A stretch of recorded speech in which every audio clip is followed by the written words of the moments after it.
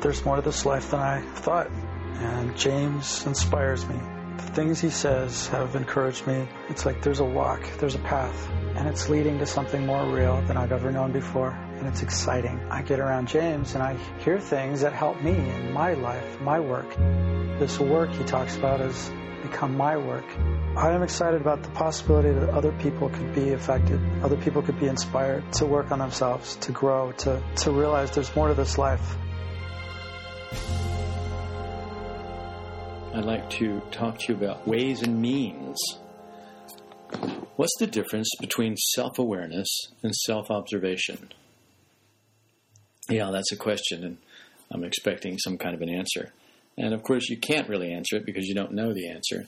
Because when we get to these finer, more subtle points about the work, we're like, have you ever seen those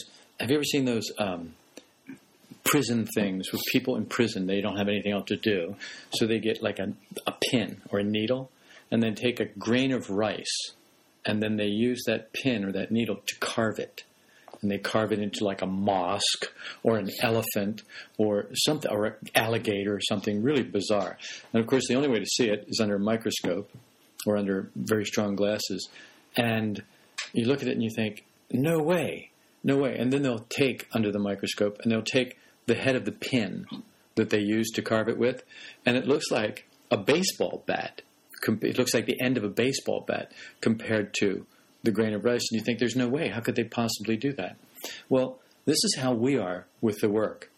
Our minds are very fine, delicate instruments, but because the formatory apparatus has taken over the intellectual center, it's just this big fat log that instead of being able to make a tiny little mark that's, to make a fine definition, it can't. It just kind of bludgeons everything. So we don't really think. What we do is we bludgeon. And we call that thinking. But we take ideas and we bludgeon them with our minds. And then we wonder why no one understands us. And we wonder why we don't understand the ideas. And the reason is because our minds, instead of being fine instruments that we can direct and say, okay, I'll put it here. Like a fencer, someone who fences may take a sword, the point of a sword, and put it right there, right on that spot, exactly where he wants it to be. But then you look at those old swords that the knights used when they rode around on horses and wore armor, and the sword weighed pounds. And it was just like you would bludgeon something. You never really cut anything. You would just bludgeon it. You would knock it down. And they weren't very sharp. So, for example, during the Crusades, the swords that the Saracens used were incredible. They were fine blades, Damascus steel rolled and pounded and rolled and pounded and heated and rolled and pounded, things that we still hardly understand, but we're beginning to understand the whole metallurgy of it. But and the Crusaders' swords were these big, honky, bust the door down, chop down trees, like things like that. And it's the difference between the Middle Eastern mind and the Western mind. The Middle Eastern mind understood things in a finer way. This is why algebra and zero and the decimal point and all this came from there and not from us. What came from us is bang, crush, smash. And so this is the way our minds are. They're not really able to grasp finer details, the finer things like a grain of rice that's been carved into a mosque or whatever. So when I think about that, I think, well, okay, so tell me, what's the difference between self-awareness and self-observation? We go, what do you mean? And of course, what I mean is there is a difference. It's a very subtle difference, but it's a difference that it's necessary for us to learn how to taste. See, and this is why the word taste is used so much in the work, because taste is subtle, smell is subtle. You can taste things. For example, let's say you have a splinter in your finger. I've used this example before, and you should remember it, but of course you won't.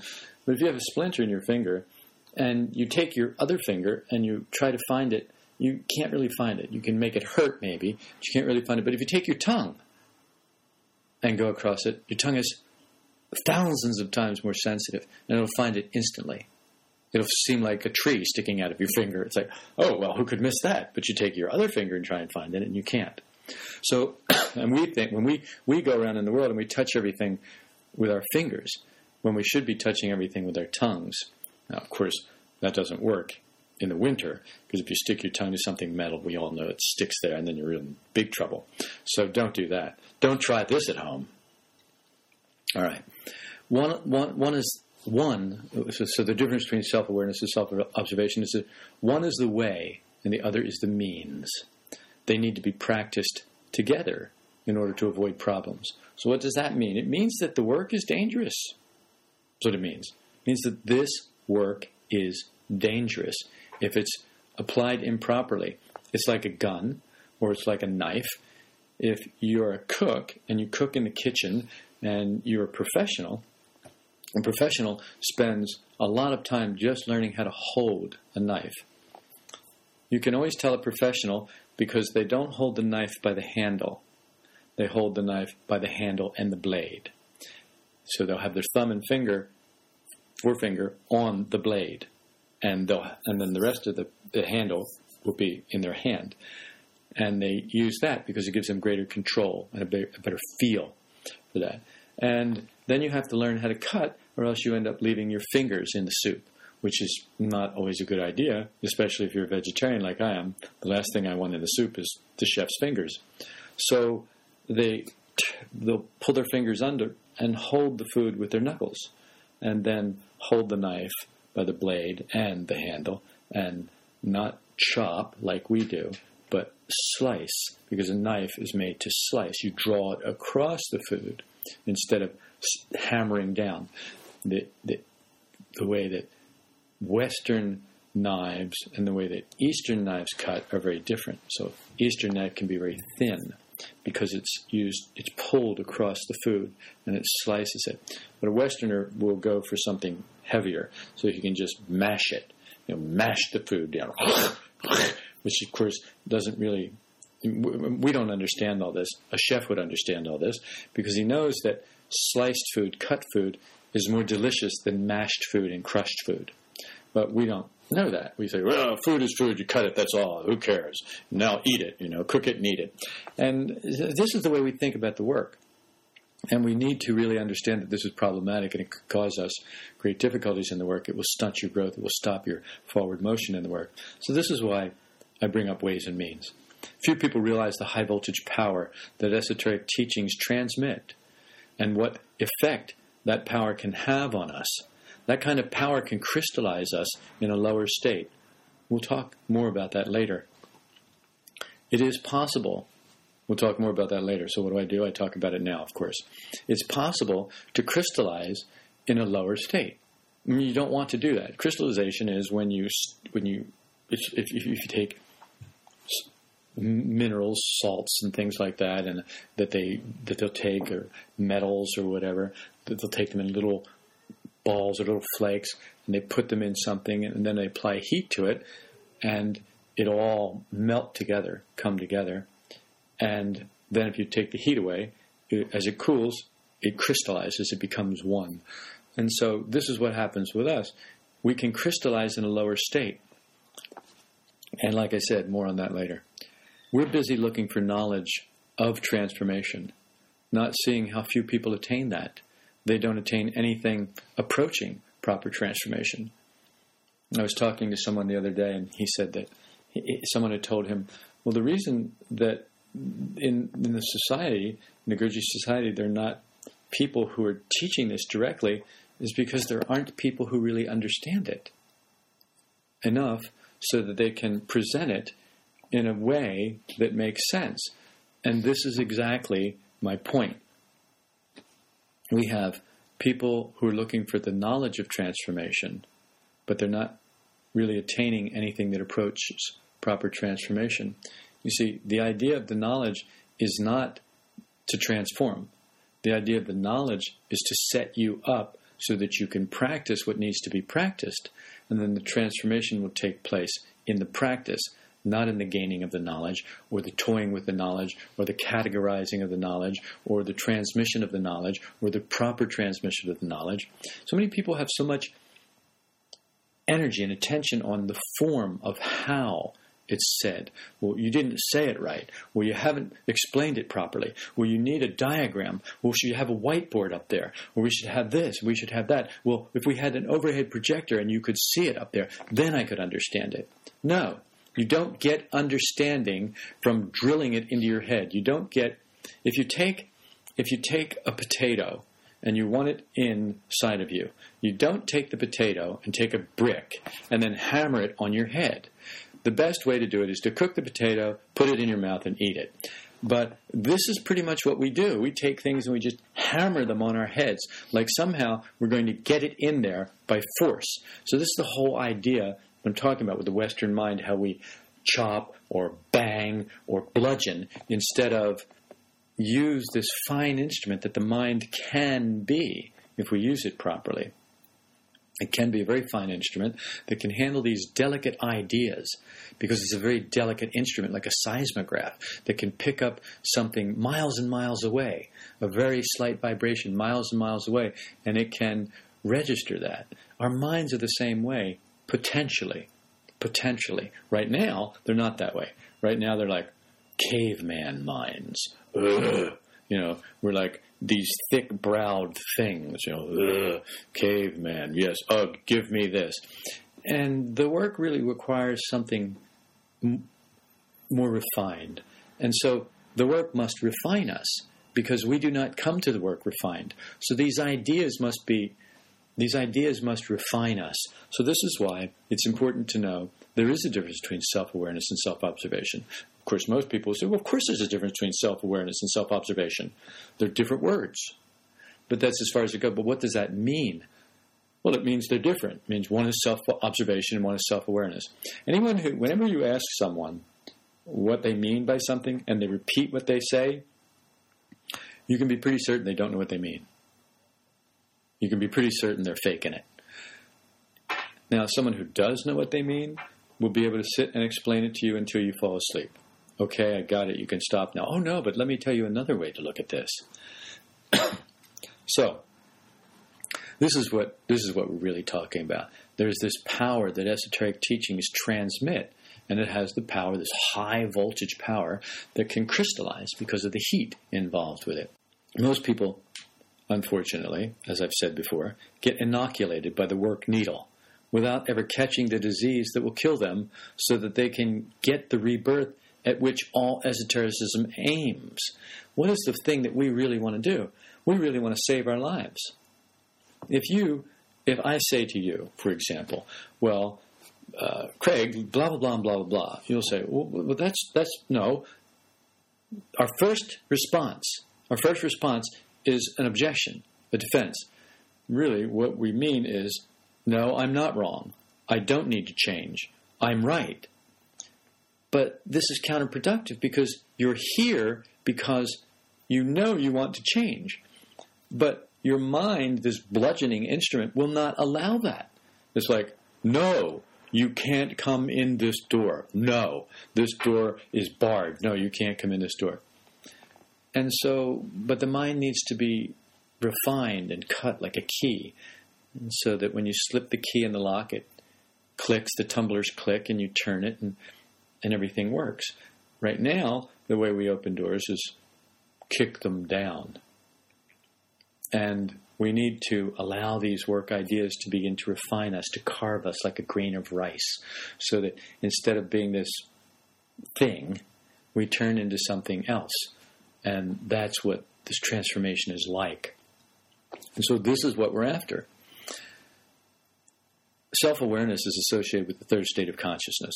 It's also called self-remembering. So we know that the third state of consciousness is different than the second state of consciousness. The first state of consciousness, according to this work, is asleep on the bed. Your moving center is not active, mostly. And so you're asleep on the bed. The second state of consciousness is when the moving center becomes active. You roll yourself over and you put your feet out of bed and you stand up and you start to walk around and do the things that we all do. What are the things you do? You put the coffee on, you brush your teeth, you get a shower, you brush your hair, whatever you do. You get your clothes. Whatever it is you do, whatever it is that you mechanically do, that's the second state of consciousness. When it just starts to run mechanically. The machine just starts moving. So we call that being awake. What the work calls that is waking sleep, the second state of consciousness. The third state of consciousness, the state of consciousness where higher influences can touch us, reach us, and help us and begin to pull us up. The third state of consciousness is the one that we aim at. Because we think we have the third state of consciousness, we don't do anything to get it. Because we think we possess it already, because we imagine that we possess the third state of consciousness, we don't do anything to get it. Someone tells you you're asleep, you're offended. We don't like that. I'm not asleep. I'm tired, but I'm not asleep. So this is what we're talking about. Self-awareness is associated with the third state of consciousness, called also self-remembering. There are different degrees of self-remembering. People think, oh, well, I remembered myself. Well, what does that mean? Which self did you remember? Well, me, myself. But which self is that? Which I is that? Well, me, this I. So in other words, you remembered imaginary I. No, I remembered myself. I'm sure of it. And we don't really understand because we feel it with our fingers, but we don't touch it with our tongue. We haven't been able to taste the differences, the subtle differences. And this is what this work aims at for us in order to get us, to help us to move into these states, to help us to become comfortable in these states. It knows that there are certain things that we must develop. There are certain things that have to be developed.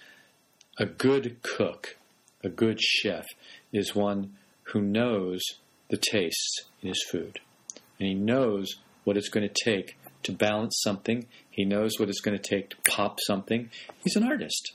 Just like an artist who paints on a palette, this person is doing it with food, with taste, with colors, with smells, and with textures. And so it's more like that. The work has to be more like that for us. If you're going to be a carpenter with the work, you have to be a finished carpenter. You can't be a rough carpenter who just saws it, close enough. Can't see it from my kitchen window, and just hammers the nails in. It's more joinery. The work is more joinery. It's a finer art. And so this is what has to happen. But people in our culture have left this. It's like when I opened the window today, I had to laugh. There's a gap of perhaps a half an inch in the window. So when the window is fully closed, there's a half-inch gap. And I said, what happened to old world craftsmanship? Where's that? And it's like, well, it'll do. It'll do. It closes and you can turn the handle, it locks, nobody can get in from outside, it'll do. You could almost walk in through the crack in it. What do you mean nobody can get in from outside? Oh, no, you're silly. Nobody could get in from outside. Of course no one could get in from outside without a crowbar. But there it is. There's the place to put it. We've got the place ready-made to put it, this half-inch gap in the window. It just doesn't fit properly. If that was on your car, well, you may or may not notice, depending, on what kind of a person you are, depending on how conscious you are of things like that. Now, someone who is not so conscious about things like that will defend himself and say, instead of saying, well, I'm unconscious about things like that, he'll say, oh, things like that don't matter to me. I'm not identified with physical objects. So what we're looking at is this whole idea of how we defend ourselves against the very thing that we really want. We want to be transformed, and yet we find that our minds are so thick and so slow and so heavy that they fight the transformation process. They don't go along with it. So the work is to first change the mind, metanoia. We have to first change our minds. If we don't do that, nothing's going to happen with this work.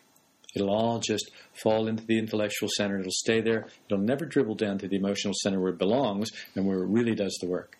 So if you're emotionally blocked or emotionally constipated, then what has to happen is somehow you've got to get a shock to the emotional center that can start to clean it, that can start to break up the crystallized parts, because it's crystallized. What it is, it's begun a crystallization process, crystallizing negative emotions, or crystallizing negative emotions, crystallizing self-emotions and negative emotions.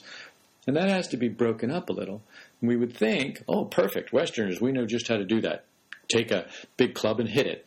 But it doesn't work that way because you take a big club and hit somebody and they're gone. They won't stay and work. They'll leave. So you have to finesse it. You have to work at it with little taps, a little tap here and a little tap there. Remember the story about the air conditioning that broke, and it was a big church. The air conditioner broke, and it was really hot. It was down south, and the air conditioner broke, and it was in the summer, and it was sweltering, and people don't come to church if there's no air conditioning there, so they quick call the air conditioner. Well, of course, it's a Sunday, and he's not working, so it's a special thing. He comes out, and he goes up into the technician goes with him up into the place where the air conditioner is, and he looks around and he checks this and he checks that. He goes to his bag and he opens it up. He takes out this little hammer about this big, about 5 inches, with a 5-inch handle, this little hammer that, almost like a jeweler's hammer. You look at that, what's an air conditioning guy doing with this hammer? And he goes up to the air conditioner, he goes, bing, and he just taps it. And the air conditioner goes, comes on and works. And he gives the bill, and it's like $400. The guy's, $400? But $400, all you did was take that little hammer and tap it. He said, it's not the tap, it's knowing where to tap. This is what the work is like. This whole idea that all you did was this. I had a coffee the other day with someone. It was really comical.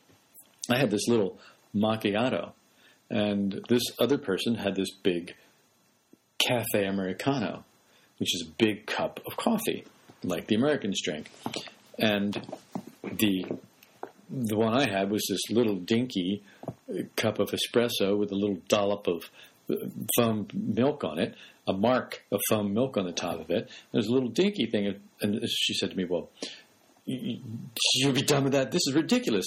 You pay the same price and you'll be done with that in minutes, but I'll have mine. I'll be drinking mine for 15 minutes. Long past yours. When yours is gone, I'll still be drinking mine. And it's like, yeah, but who would want to? It's like, that's not the purpose. Who would want to? There's this whole idea of quantity over quality, that more is better. Well, I paid this much money, but I got this big thing. You paid the same amount of money, but you only got that little thing.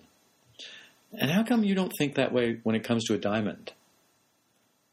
Well, I don't think little diamonds are good, right? So we don't think that way. Again, it's the same thing.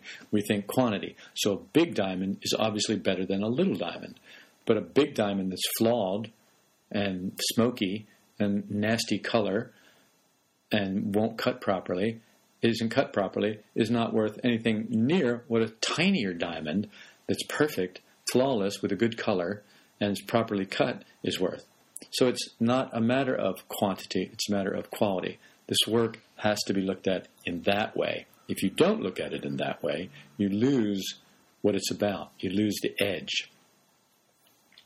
Now, this can be confusing, and it should be, since we need to practice this to understand it properly. It better be confusing to you intellectually. If you understand this intellectually, you have quit too soon. You must get to the point where you're willing to practice it, put it to work. Self-observation associated with the third state of consciousness, also called self-remembering. It's like, yeah, I got that. This is how we do it. Yeah, I got that. You're saying the same thing you said last week. Yes, I'm saying the same thing I said last week. But do you understand it this week? I understood it last week. So in other words, your answer is no. I don't understand it better this week. Why you don't understand it better this week is because you haven't practiced it. You didn't practice it last week. If you had practiced it all this week, you would understand it better now when I said it. Well, then you would say, oh, I've got it now because I practiced all this week and now I understand it. No, you practiced all this week and now you understand it better, but you don't understand it. This whole thing is a process. In our ordinary state, we're hypnotized by life's repeating events, embroiled in daily affairs. So something happens and it grabs us and we're attached to it and it pulls us around and just drags us around and is liable to drag us around for the whole day. There are people who drag you around an event that happens to them on the way to work one morning and it happens to them every morning. Every morning, if it doesn't happen, they get to that same spot and they go, oh, they get embroiled again. They get upset again. It's still there because they haven't stopped identifying with whatever it is. The practice of the work is to stop identifying. Sooner or later, you've got to get around to actually practicing non-identification. You can't just keep talking about it. Oh, yes. I practice non-identification all the time. All the things that don't matter to me, I don't identify with. That's not really the point. The point is to practice non-identification with all the things that do matter to you. Well, I don't really care about material things. Fine. Then practice non-identification with the things that you do care about. That's where to work. People who don't remember themselves enjoy negative emotions. Do you enjoy negative emotions? It's because you don't remember yourself. And this is something that's difficult for us to admit. We don't like to admit, well, yes, I enjoy negative emotions. They're wonderful. Now, someone who's not in the work will admit it all the time. Damn right. Yeah. Negative emotions. Yeah. They feel good. It makes me feel alive. I feel more alive. I feel like I'm in control if I'm angry. When I get angry, I really take control. When I get angry, I get sharp and clear. I know what to do, and I do it. When I get angry, people listen. It works. So they like negative emotions. They enjoy negative emotions. It gives them something that they want.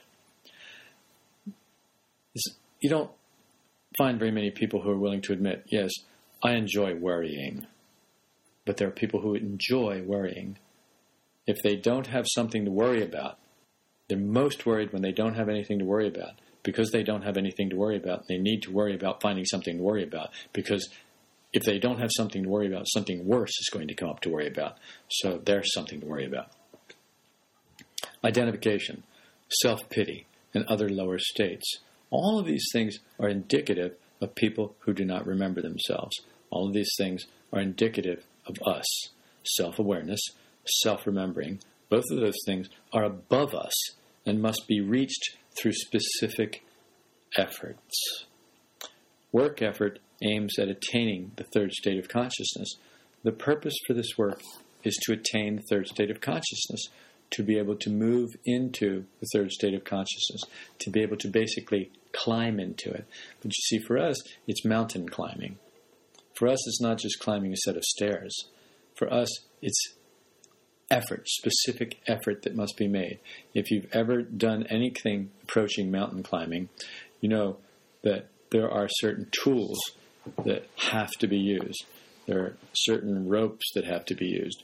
There are certain buckles and clips and things that they hammer into these crevices and that have to be used in mountain climbing. There are things for rocks. There are things for ice. There are things for snow. There are all these different things that they hammer in to be able to hold so that you can hook a rope and the guy coming up behind you can use that to get up.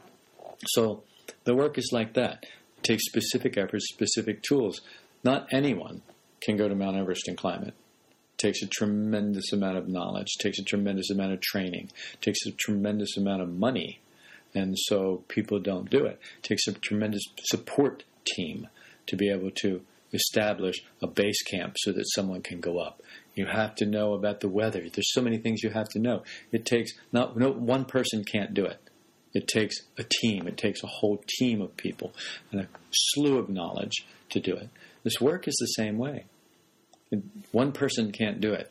It's something that has to be done by a group of people, but the group can't be too big. If the group is too big, it doesn't work. If the group is too small, it's better to have a group that's too small than a group that's too big. A group that's too small can always grow. A group that's too big has already grown too much. So it's already over the limit. It's already not a workable situation. It's already gone off. It's already missed the mark. Now, I'm sure people in big groups won't agree with that. I don't really care what they agree with. This isn't about them. This is about what I have noticed and what I have experienced and what I'm sharing with you according to my understanding. If someone has greater understanding and better understanding, wonderful. Then I'm willing to listen to it. But it's not my experience that larger groups work as well as smaller groups. My understanding is that individuals working with each other get better progress. In the same way that when I wanted to learn to play classic guitar, the first thing I did is I went to the local community college. And I took a guitar class, classic guitar class on reading guitar music. And I thought, okay, well, I'll start there, and then I'll do that. And so I did. And one of the first things the teacher said is, this is a good way to learn. If you really want to play classic guitar, if you really want to learn, get a teacher. Because one-on-one is the best way. I already knew that. And so I said, well, okay, were you a teacher? And he said, yes, I had a teacher. And I learned when all the rest of them dropped off, and all the rest of the class dropped off, I dropped out of the class because in 2 weeks I had learned more than they were going to learn in months because I had a teacher who worked one-on-one with me. It still works. It's classic, and it still works. So the more people, everybody knows, the more people you have in a class, the less attention the teacher is going to be able to give to each individual student, the less they're going to learn. The fewer people in the class, the more attention and time the teacher is going to give to the individuals, and the more they're going to learn, the quicker they're going to learn, and the better quality of their education. This is why we have private schools, and people are willing to pay so much money to have their children in smaller classes, because that works. Yet, when it comes to work groups or churches or things like that, it's all about, well, how many people are in your group? Well, how big is it? No one ever asks, well, what are they learning? How many people are transforming? Well, there are only 2 people transforming. Only 2 people? Yes, only 2 people are transforming. How many people are transforming in your group? Hundreds. Okay, we're talking about different things then. We're not talking, when you say transformation, this is the confusion of tongues. This is Babel. We're not talking about the same thing. I'm not talking about how many people show up and sit there and play work. I'm talking about how many people's lives are actually changing. Well, how many people listen to your podcast? I don't care. I don't care. Well, there happen to be 10,000 downloads, over 10,000 downloads in the past 30 days. Okay, well, that's a lot. That's a lot. No, I don't look at it that way. I look at it like, how many people are changing? How many people are actually transforming? How many people are actually allowing this work to enter into them, and they're willing to do something radically different than what they normally do? How many people are getting out of their ordinary second state of consciousness into the third state of consciousness? Well, 2 or 3, then that's great. 2 or 3 out of 10,000, my perspective, is a lot. That's a lot. So that'll give you an idea of the standard that I'm looking at. That's the standard that I get from the work. That's not the standard that I get from people. That's the standard that the work gives. Gurdjieff was very clear about this. This is not something everyone can do. This is not for everybody. It can't happen. I was talking to somebody the other day, and they said, well, that's a contradiction. Gurdjieff said this, but he also said that. And I said, well, I know it looks like a contradiction, but it's not really, because Gurdjieff was looking at something from 2 different perspectives. And so when he was talking about it from this perspective, he said this. When he was talking about it from this perspective, he said that. They appear to be contradictory. But if you bring them together and you understand, they're not contradictory at all. You see that they are 2 sides of the same thing. Self-awareness, self-remembering, as I said, are above us and have to be reached in a specific way. We resent this.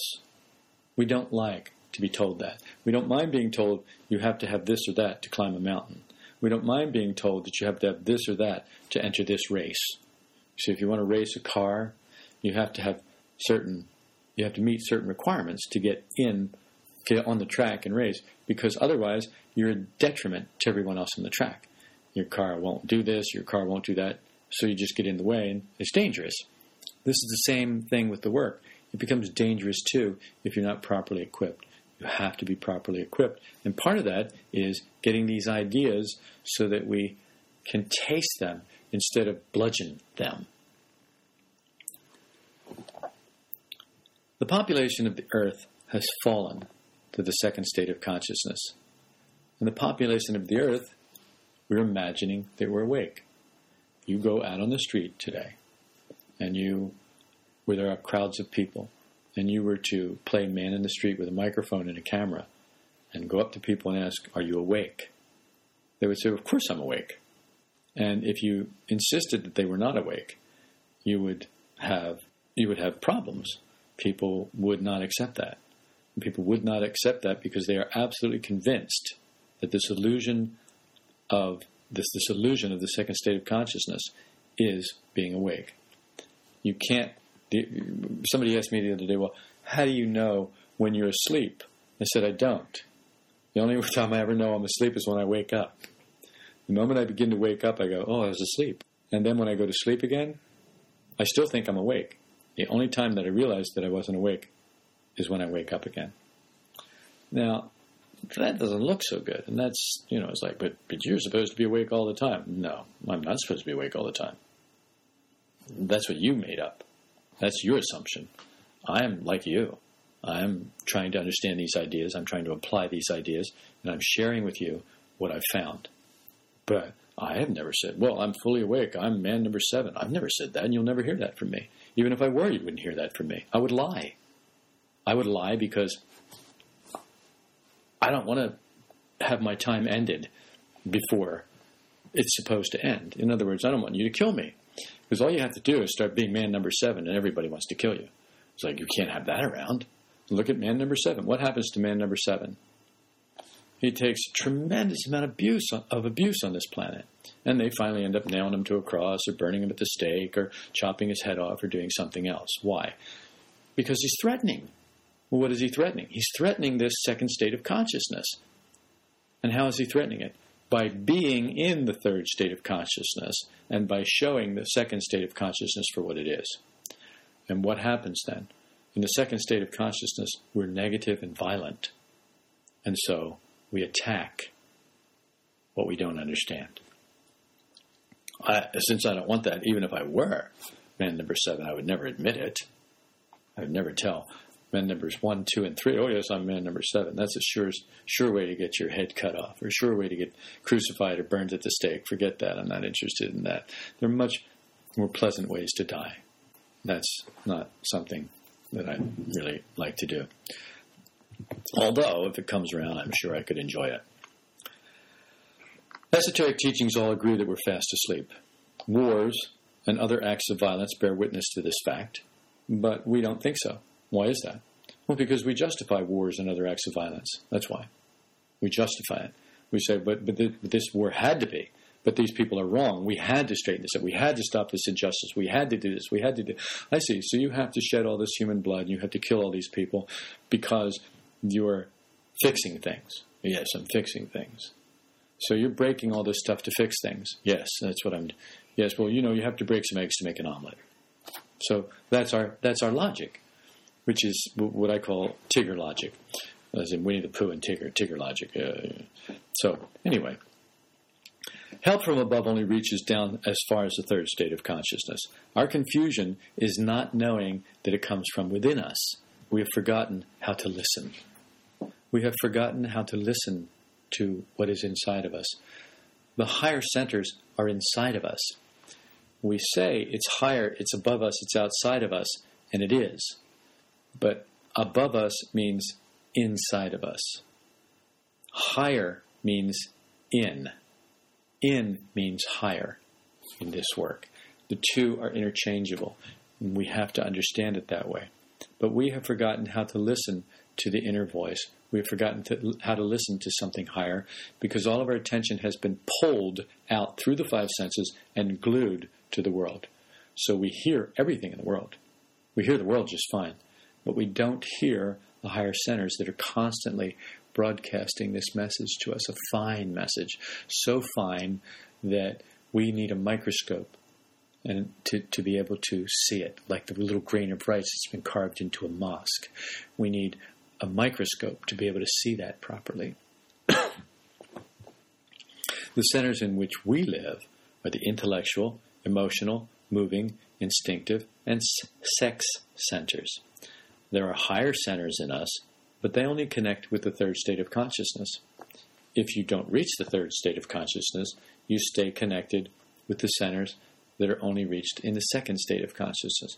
Well, then that means that if you're in the third state of consciousness, then the intellectual, emotional, moving, instinctive, and sex centers don't have anything to do. No. It means that you are in touch with them, and it's not mutually exclusive. It's not this or that. It's this and that. This is another way that's difficult for us to think because it's not formatory thinking. Formatory thinking is either or, this or that, light or dark, up or down, hot or cold, black or white. Whereas this other way of thinking This finer way of thinking says, no, it's not this or that, it's this and that. It sees the wholeness of it. It sees the integrity of the universe. It sees the underlying unification of it because it understands. Waking from the illusion that we're already fully awake is our greatest task and is done through self-observation.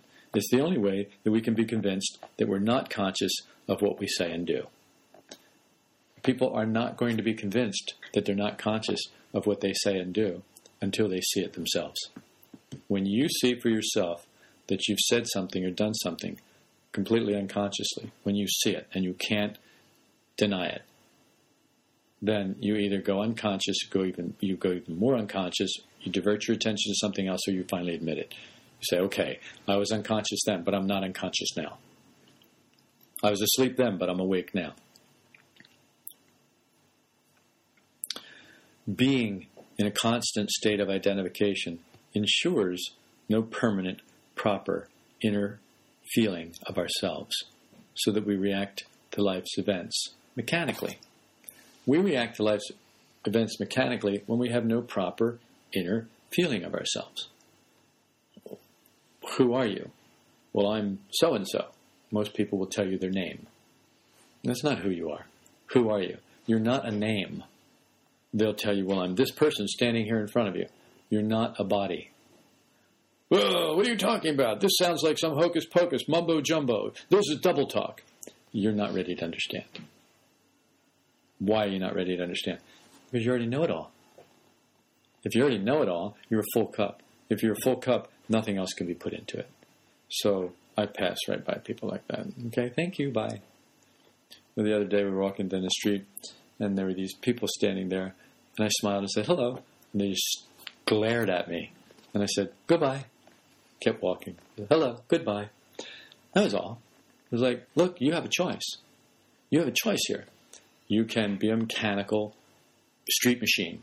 I don't know you. You can't talk to me. Why are you smiling at me? You can do that mechanically. Or you can let something else in. You can let new meaning in. You can let a fresh impression in and take it differently and say, oh, hello. Some people can do that, some people can't. Most people do either one mechanically. We may as well have our eyes glued shut, since they are glued on changing events through identification. We may as well take super glue and use it for eyeliner. It's just as effective. Once we are identified with something, we're blind. We're stuck on that. We'll never see anything else. It's like having a full cup. That's it. It's over.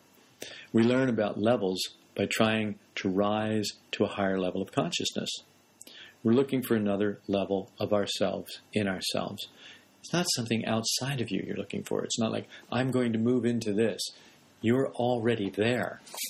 All you have to do is turn the lights on. That's the job here. The job is to find the light switch and turn the lights on. Then the real work begins. As soon as you turn the lights on, the light stabs your eyes that have been grown accustomed to the darkness, confronts you with all of your illusions and contradictions, and you have to turn the lights back off. That's enough of that. So we turn the lights off. So we must gradually and somehow install dimmer switches, and bring the lights up slowly so it's not too uncomfortable for us, so that our heads don't ache too much, so that our eyes don't hurt too much. The work does much of this for us. We only can understand what we need to understand. We only get what we need to get. The work isn't about frying us. The work isn't about delivering this high voltage power to us and crystallizing us in the wrong state.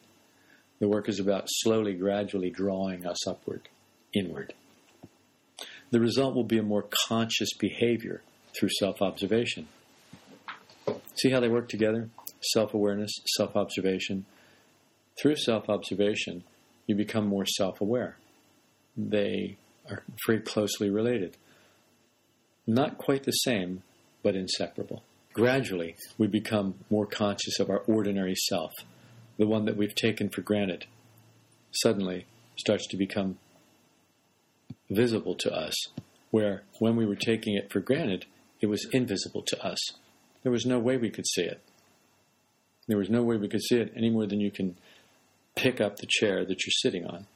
You've got to get off the chair and pick it up. You can pick up the chair easily, not when you're sitting on it. Well, I can so. Watch this. And you hold the chair to your bottom and then you stand up. But that's not what I'm talking about, is it? I'm talking about picking up the chair while you're in it. And you can't do that. And so this is the same thing. While you're identified, you cannot see your ordinary self. You're taking it for granted. That's what that means, taking it for granted. It means it has become invisible to you. When you are invisible to yourself, you have taken yourself for granted. You need to understand these things because these are the very things that during the day, when you find that you're invisible to yourself, you can then say, wait, I'm taking myself for granted. What does that mean? It means that you're identified with yourself. It means that you think you are that self. You think you are that. And if you think you're that, then you have forgotten something. You've forgotten to remember yourself. You've forgotten that is not I. Practicing self-awareness can be done without observing yourself. This happens when we don't remember ourselves. It's wrong, and it's problematic. If you don't remember yourself while you're observing yourself, you won't know what you're like. The object of self-observation is to find out what you're like, to be able to see what you're like, not to be able to paint new pictures of yourself of what you'd like to be like, not to be able to convince yourself and other people that you're really okay. The object of self-observation is to find out what you're really like. You're not going to do that if you can't remember why you're observing yourself. Because what you'll end up doing is observing yourself and breaking your arm, patting yourself on the back at how well you've observed yourself and for how long. That's right, I observed myself all day. What did you observe? Well, I observed that I'm quite a nice fellow. Yes, I'm sure you did. I observed that I'm really rather attractive. I observed that people like me. I observed that I do this very well. That's wonderful. What do you like? Well, I'm a wonderful person. We got the wrong work here. See, that's the wrong work is going on at that point. Maurice Nicoll said, I've been corrected by this. Maurice Nicoll said, he said, a flash of high voltage lightning from higher centers will crystallize you into what you are. Trust me on this one thing. You do not want to be crystallized in what you are now. You do not. Even if you think you do, you're wrong. You do not. Because this work attracted you to it. You're listening to this because you are not what you need to be. Not because you are what you need to be. Because you are not what you need to be. That's why you're in this work. Now, there are some people who are in this work because they think they are what they need to be, and they just need to share that glory with other people. That's called self-love, self-adoration, self-romance, and that's not what this work is about. That's the antithesis of this work.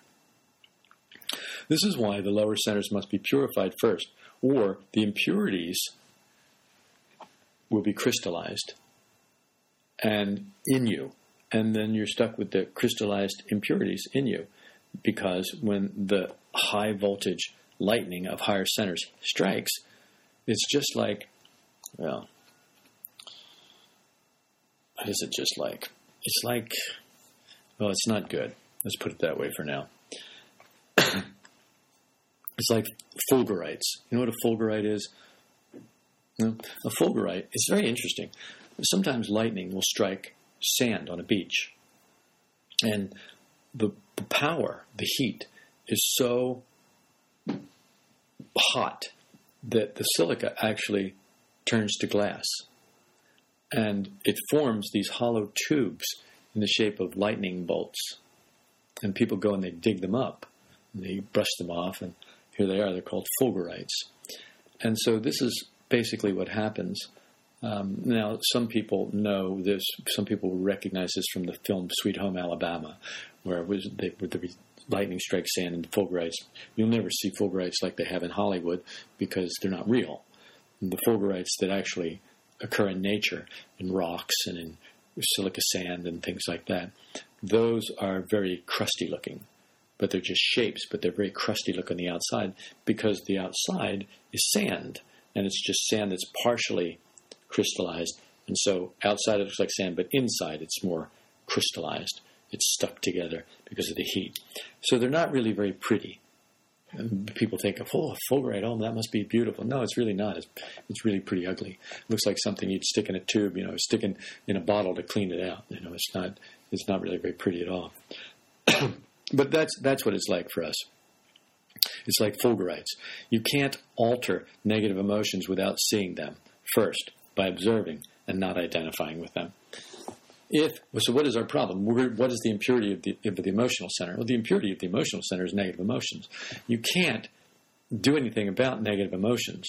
You're not going to be able to alter them in any way without first seeing them, without first observing them, without first withdrawing your identification from them, because you're not going to see them as long as you're sitting on them.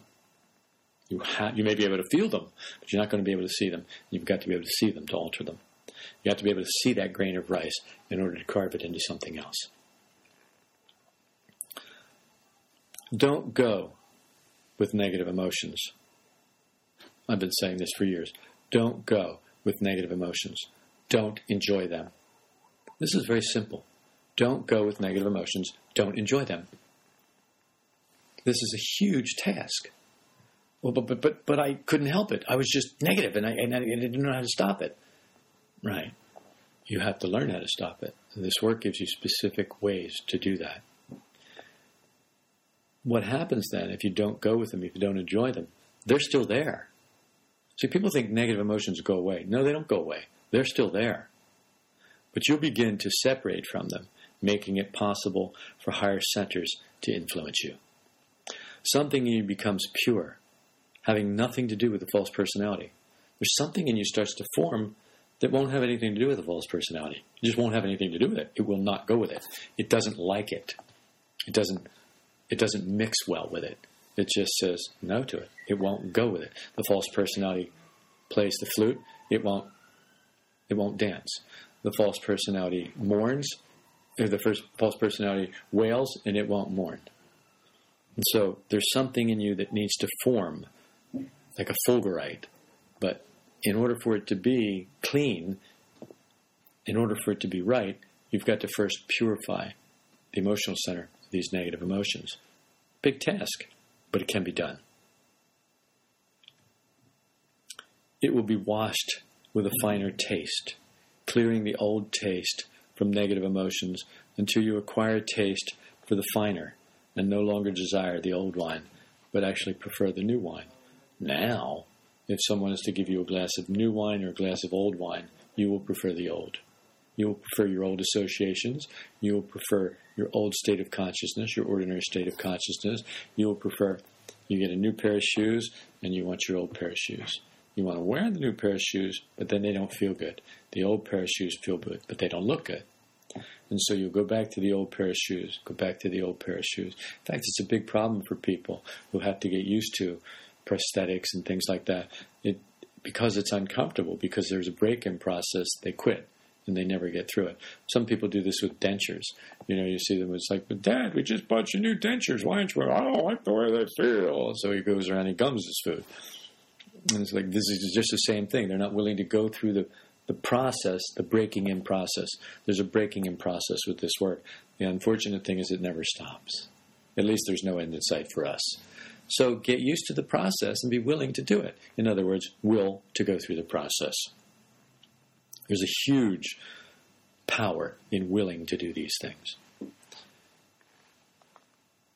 As you become more conscious, you find you begin to belong to another destiny. You find that things happen differently. Your real destiny that will lead you to real I, to real meaning, to real peace, and real happiness. That's what you really want. You may think you want this or that out there. But what you really want is what you think those things are going to give you inside. This work, if you'll do it, will actually really give you those things. That stuff out there will not ever give you those things permanently. You'll have a temporary something, but that goes away. And that's what I have to say about that. Often the practical application of these ideas sounds like it's going to be easy. The ideas sound great. When we actually run into a situation or a person who's being a little more difficult than we'd like, we find it's not as easy as we thought it was going to be. If you've hit a snag with some aspect of this work and its practical application in your everyday life, I invite you to write James at solidrockvista.com. Sometimes a fresh perspective is all it takes to get us back on the right track.